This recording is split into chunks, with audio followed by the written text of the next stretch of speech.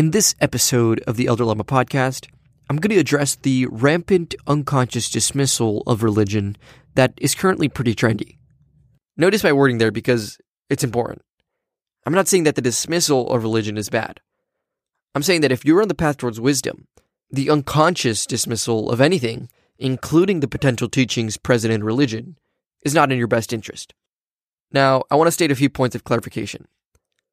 1. This is not an argument for why you should or shouldn't be religious.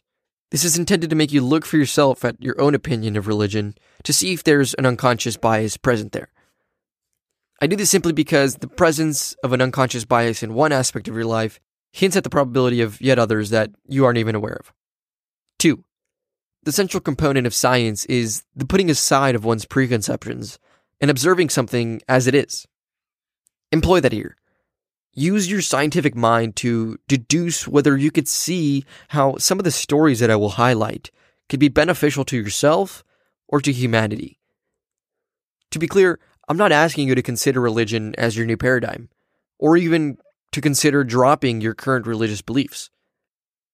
I am simply encouraging you to consider the value that might be present in these symbols and stories. 3. My position for this episode is that of reporter and not of disciple. Remember, wisdom has no identity. The wise man identifies not with his paradigm of the world, but rather with his path towards understanding. 4.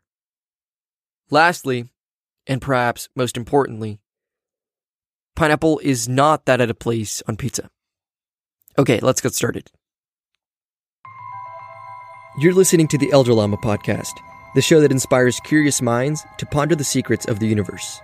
My name is Eric Amezcua. I'm a UCLA undergrad STEM major, and in this podcast, I combine my knowledge of astrophysics, evolutionary biology, and the nature of the human mind to make cohesive observations about the world.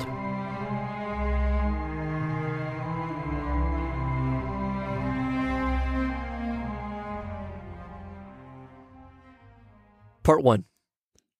Identification inhibits growth.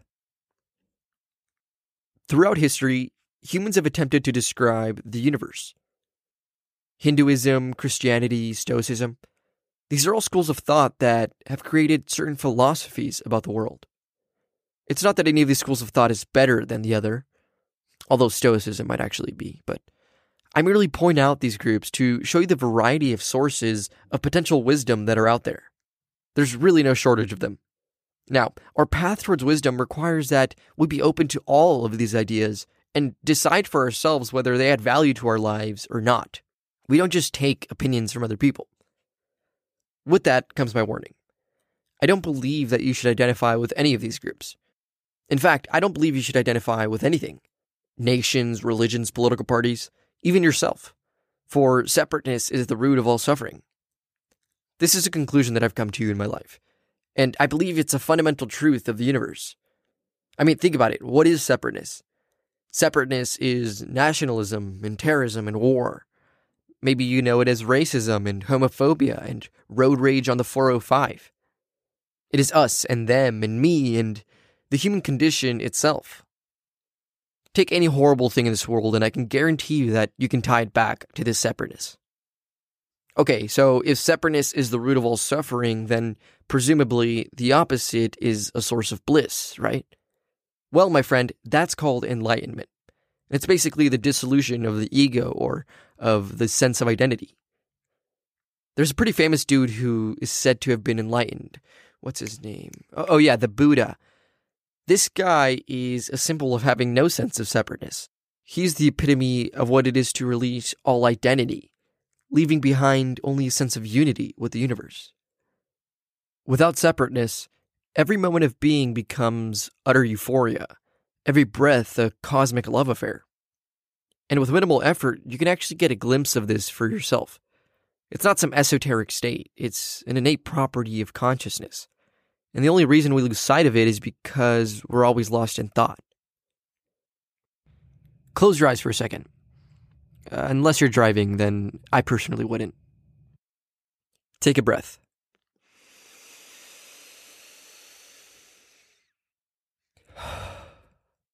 Feel the ground beneath you. Feel the mass of the earth pulling you. Feel your body. Below everything. Below the sensations, below the emotions, below thought itself. There's just awareness. An awareness that knows no identity. That doesn't change with the ebbs and flows of neural stimulation. It is pure consciousness. And it's right there. You left it right there. And it's always right there. This is meditation.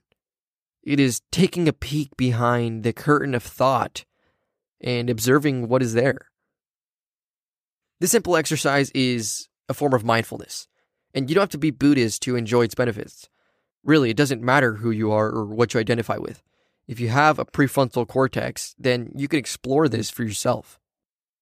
This kind of meditation has even been shown to produce changes in gray matter density in regions of the brain related to learning and memory, emotional regulation, and self-awareness. If you try it, I think you'll find that there is an innate quality of peace to consciousness, which is why meditation can become enjoyable, even pleasurable after some practice. It really doesn't take much. If you'd like to explore more, I'd highly recommend the Waking Up app. You can get a free year-long subscription if you email them. To conclude, there's a lot of wisdom out there, and there are lessons to be learned from every source. To me, it doesn't make sense to limit yourself to just one school of thought, or one set of ideas. I mean, why not go for the whole cheese? Ultimately, wisdom requires of us that we keep the door open to all potential teachings, regardless of their source. Part 2. The universe is an elephant. The universe is an ear, one man says. The universe is a tail, says another. The universe is a trunk, yet another. And then these men went to war, for each of them knew that they were right. After years of ceaseless battle, the men began to question, could this have been avoided? Did it have to end this way? Yes, there was no other way, the first man responded. This was for America, said the next. This was the holy way, said the last. Little did they know that if they had sought to understand what the universe was, in fact, rather than fought for what they thought it was, in dogma, then they would have realized that their individual observations of large, out-of-place body parts, an ear, a tail, a trunk, came together to reveal that their universe was actually an elephant. What is our universe? It seems like the goal of sentience in the universe is to discover this. I don't think it's a goal that one can actually reach, but it does seem like the limit that one should approach. Learn as much as possible, accumulate wisdom, try to make sense out of all this, and use the resources that are available to you. I mean, people have been trying to make sense of the universe since the dawn of human history, so why would you start from scratch? In regards to religion, I'll tell you right now, there's gonna be some absurd stuff in there. The Bible was written by people who thought that the world was 5,000 years old and that they could control the weather by sacrificing their children. Just to be clear, neither of those things are true. But they're not the wisdom I am referring to. There's one religious symbol in particular that I find valuable. It's about this guy named Jesus Christ. Maybe you've heard of him. Who I would guess that you have dismissed for most of your life. But let's just consider him. If you look at a picture of Jesus Christ, you'll find that he is depicted wearing his heart on the outside of his chest. Have you ever thought about what that means? This was a man who, as the stories go, loved everything and everyone absolutely. Even at the moment of his death, as he was being nailed to a splintering piece of wood, he could experience nothing but the most intense feeling of love for his murderers. Jesus Christ is the epitome of living with an open heart, and his story doesn't need to actually have happened in order for it to be valuable. In today's rising Western spirituality, we hear the word vibes a lot. Good vibes, high vibes, sick vibes. This word means something. We use it to describe the energy someone's giving off or the feel of a conversation. Well, let me tell you, Jesus Christ was on some next level vibes. This guy was vibing so hard that miracles took place around him. People flocked to him and were blessed by his mere presence. You see, you don't need to worship him in order to find meaning in what he symbolizes. If you lead your life from a place of love, you can enhance both your experience of the world and that of others. I think humanity could benefit from that. We've all experienced this feeling of love, but for some reason, it seems to evade us throughout most of our lives. We can be at dinner with our family, with the people we love the most in this world, and still feel a blanketing lack of joy. The potential for feeling love for each other is there, of course. I mean, you felt it before. But none of you are quite aligned to that state of consciousness. One of the quickest ways to step into that love is to elicit a feeling of gratitude in yourself. Think, if I had died yesterday and returned to have one final dinner with my family, how would I be feeling right now? You might find yourself in sudden awe of your mother's face. You might discover what it is like to really listen for the first time. You might get past the gravy, pour it carefully on your plate, and almost cry as you taste your mother's cooking.